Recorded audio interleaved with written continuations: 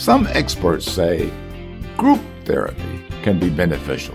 Welcome to Daily Direction, helping you discover the truth of God's Word with you and my founder and chairman, Dr. Melvin Banks. Group therapy helps people work through problems by interacting with other individuals that have similar struggles. It's usually conducted by a skilled leader. In a safe, confidential setting, group members share their personal experiences, feelings, and issues, and get feedback and support from the rest of the group. Learning from others is an age-old method to inspire us to grow, even spiritually.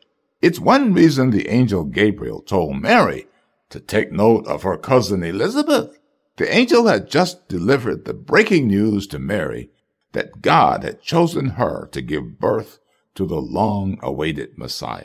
We find in Luke chapter 1, where he told Mary that even though she was a virgin, never married, the Holy Spirit would enable her to become pregnant. While she believed what the angel said, he told her to take notice of what God had done for her relative. The Holy Spirit had enabled Elizabeth to get pregnant in her old age, a miraculous event. Mary could look at Elizabeth and be inspired to know nothing is impossible with God. Still today, we can look at Elizabeth, Mary, and many modern recipients of God's grace and power to know nothing is impossible with God. Thank you for listening to Daily Direction.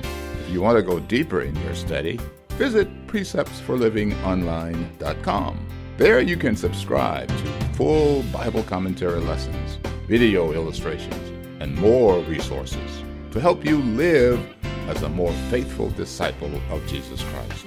Visit preceptsforlivingonline.com and get your resources today.